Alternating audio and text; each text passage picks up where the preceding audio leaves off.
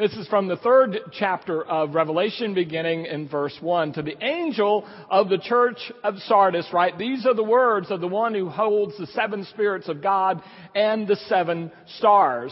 I know your deeds. You have the reputation of being alive, but are dead.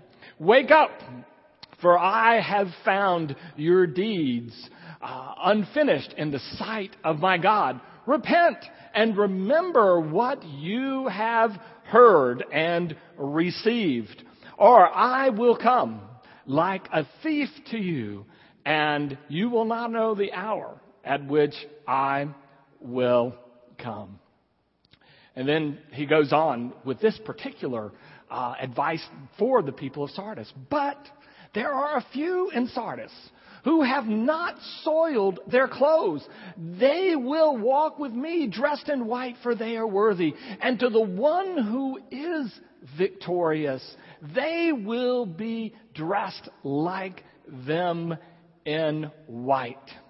And I will never blot out their name from the book of life, and I will acknowledge that name before my Father and His angel. Let those with ears hear what the Spirit says to the churches. This is the word of the Lord.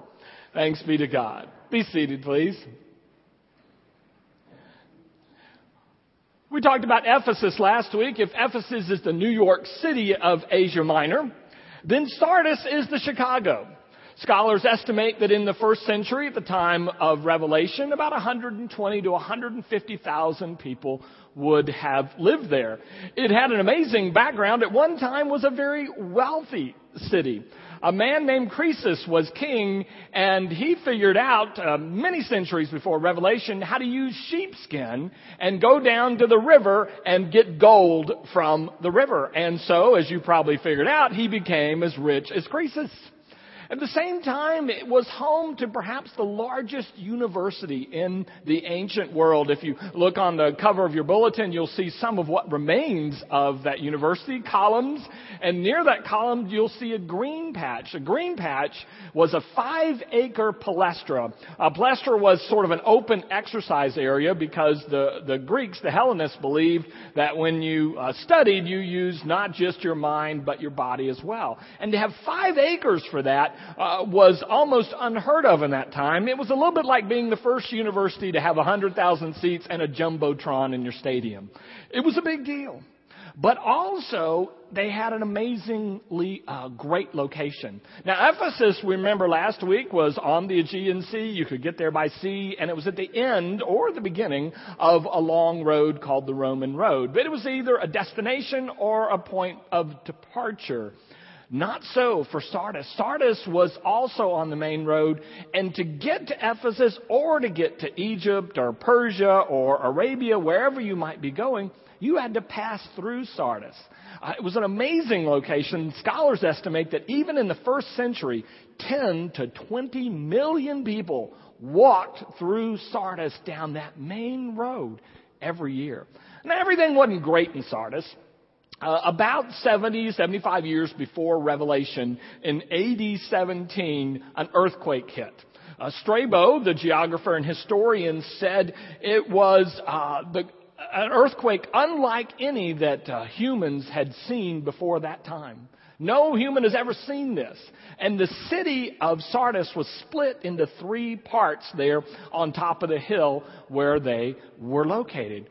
Interestingly, if you go home and open the book of Revelation to chapter 16 this afternoon, you'll read about an earthquake that strikes a great and terrible city. And it's said of this earthquake that it'll be like none that's ever been seen before in human history, and it'll divide the city into 3 parts.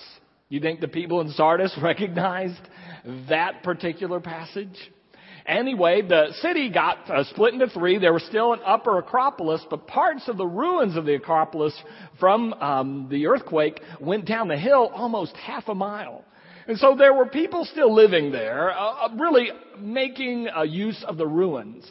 But interestingly, with the ruins there in the hills, people living among the ruins, directly across from them in the hills was the largest graveyard known in Asia Minor at that time, a necropolis with 500,000 people buried there because the city of Sardis had been around for many centuries. But if you were looking from where people now lived in the lower part by the main road, and you were looking up into the hills, you would see where a few living people still lived, and you'd see the dead, and from a distance you couldn't tell which was which. And in fact, today, if you go there and someone blindfolds you and twirls you around and then opens your eyes and you're looking at the two, you don't know which is which. You don't know which is alive and which is dead. And it's to this city and church that Jesus writes this letter. I know your deeds. You have the reputation of being alive, but you are dead. Now wake up and strengthen what remains. What's different, people will quickly point out, between the letter to Sardis and the letters to the others of the 7 churches, is there's no enemy mentioned. No major problem yet is facing the people of Sardis. The main enemy seems to be their own complacency, their own sense that they're just taking their faith and their life for granted, sleepwalking through this world. And Jesus comes to wake them up. And he does so, first of all, with a pretty serious threat.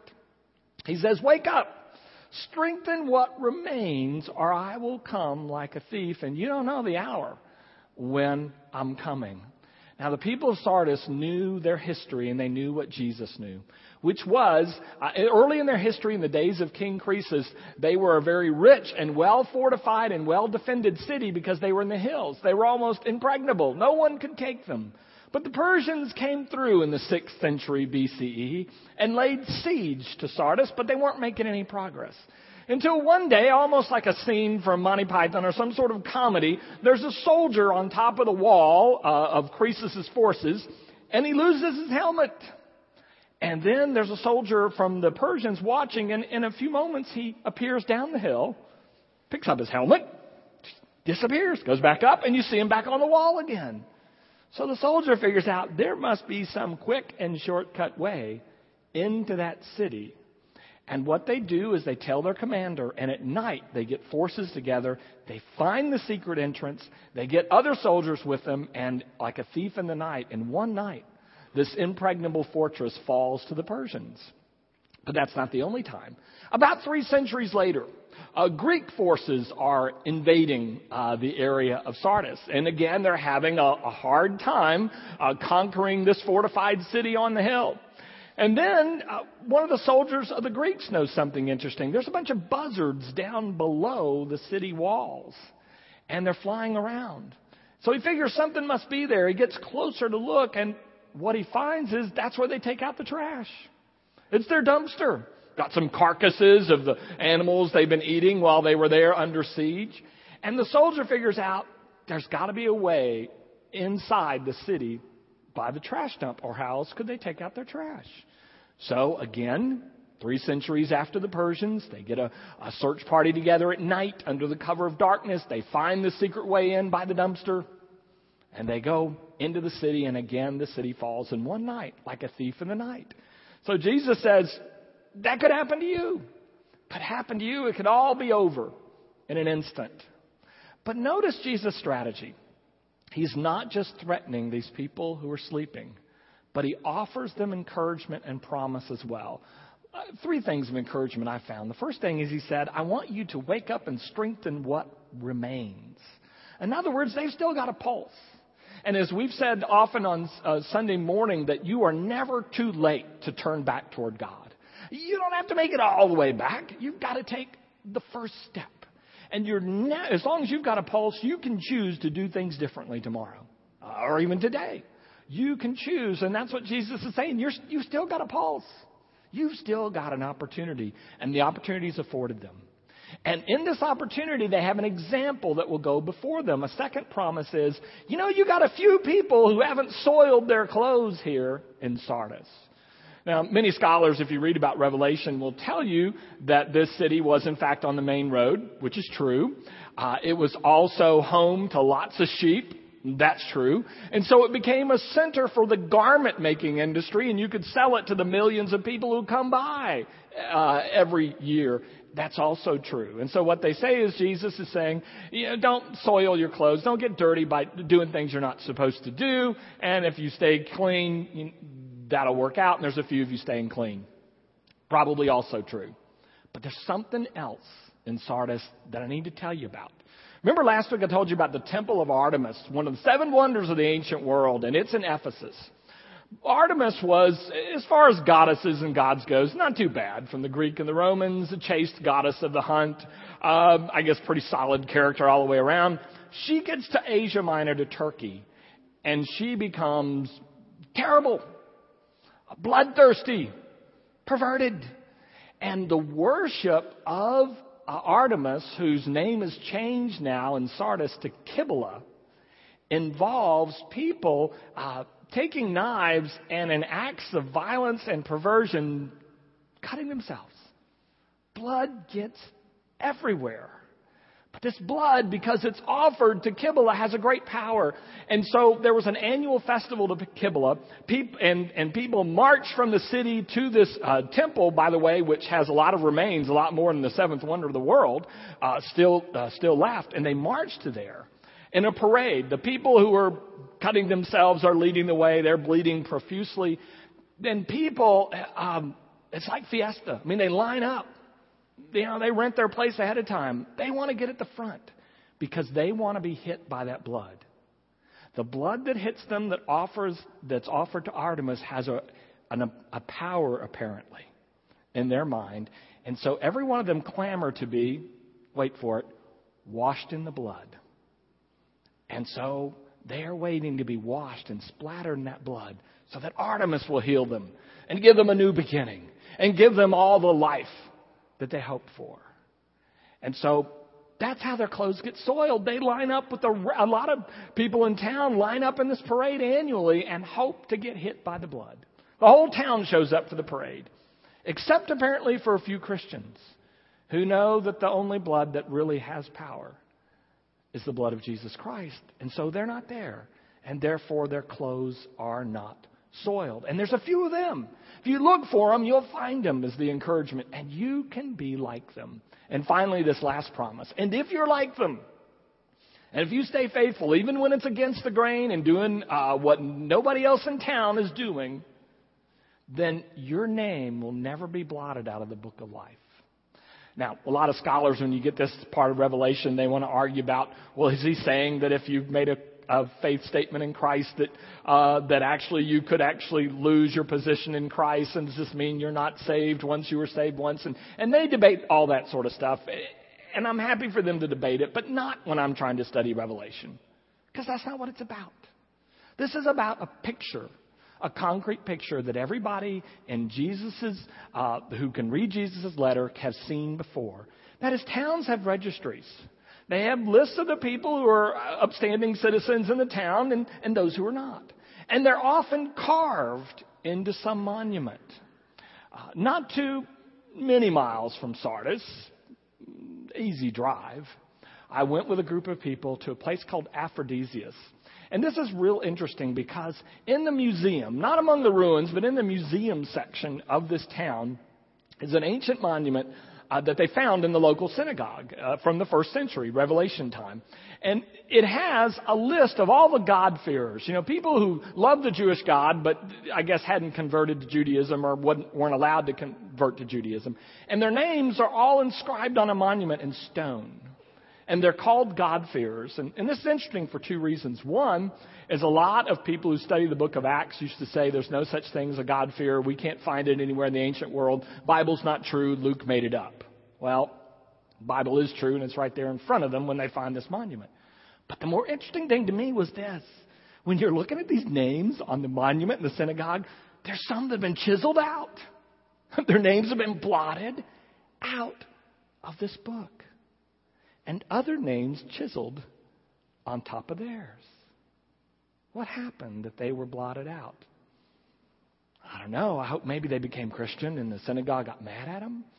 But the possibility that you could be in a registry and removed from that registry in the ancient world is pretty clear. And Jesus is promising, saying, hold on, go against the grain. It will never happen to you. Well, Just like we said about Ephesus, what happened? How did it come out after this letter got released between 85 and 95 A.D.? Well, let me take you to a couple locations. One is real near those columns that I showed you on the front page of the bulletin. On the main road, archaeologists have discovered from near the time of Revelation 21 shops. No surprise there. If you had an opportunity to put a shop on the interstate, only people weren't driving 55 or 70, they were having to walk, you'd do it. But in those shops, 13 of the 21 have Christian or Jewish Christian symbols carved in them as a way to say to the 10 million passerbys, this is who I am, this is what I believe. Well, that's nice, isn't it? I mean, we've seen people who on their business card put a fish or they put it on their truck or something.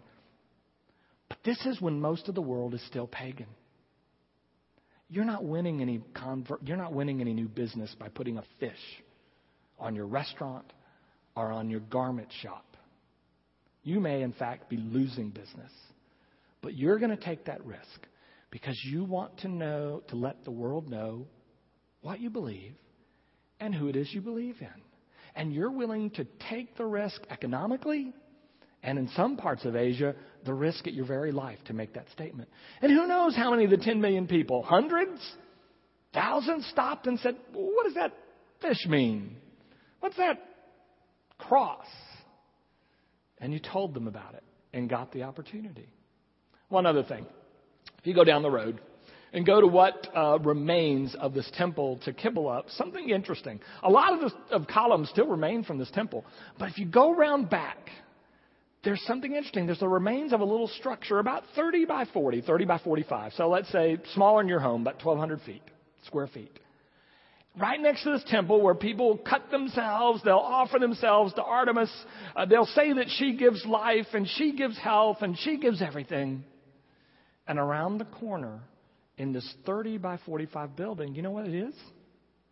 It's a church. It's a church from the 2nd century. Small little church at the back of a great big temple. Thousands worshiping this pagan goddess. A few people gathering, worshiping the true God of the universe. But there's more. Scholars believe that one of the things they did besides stand up to everybody and say, this is what we believe, is that for those who had injured themselves deeply, bleeding profusely, maybe even in danger of dying, in this temple procession, doing the very things that were disgusting to the Christians, they believed the early Christians would take them into this temple and start bandaging them up, cleaning up their blood, caring for the wounds of the very people that stand for what you cannot stand. And they loved them anyway. So what happened? When these people got together and decided to go against the grain and at economic risk testify to Jesus, and then who further went from their witness at work to their witness where people who hated them the most, they would love them the most. What happened? Well, within about 125, 150 years, Sardis too became mainly Christian. I have a hunch that some of it went back to that letter that called them to wake up. And they did. You see, they knew the author of the letter. He had the reputation of being dead. But they knew he was very much alive. And he lives today. And we come to his table, not to remember just his death, but to remember his life that calls us to a braver, more riskier way of life.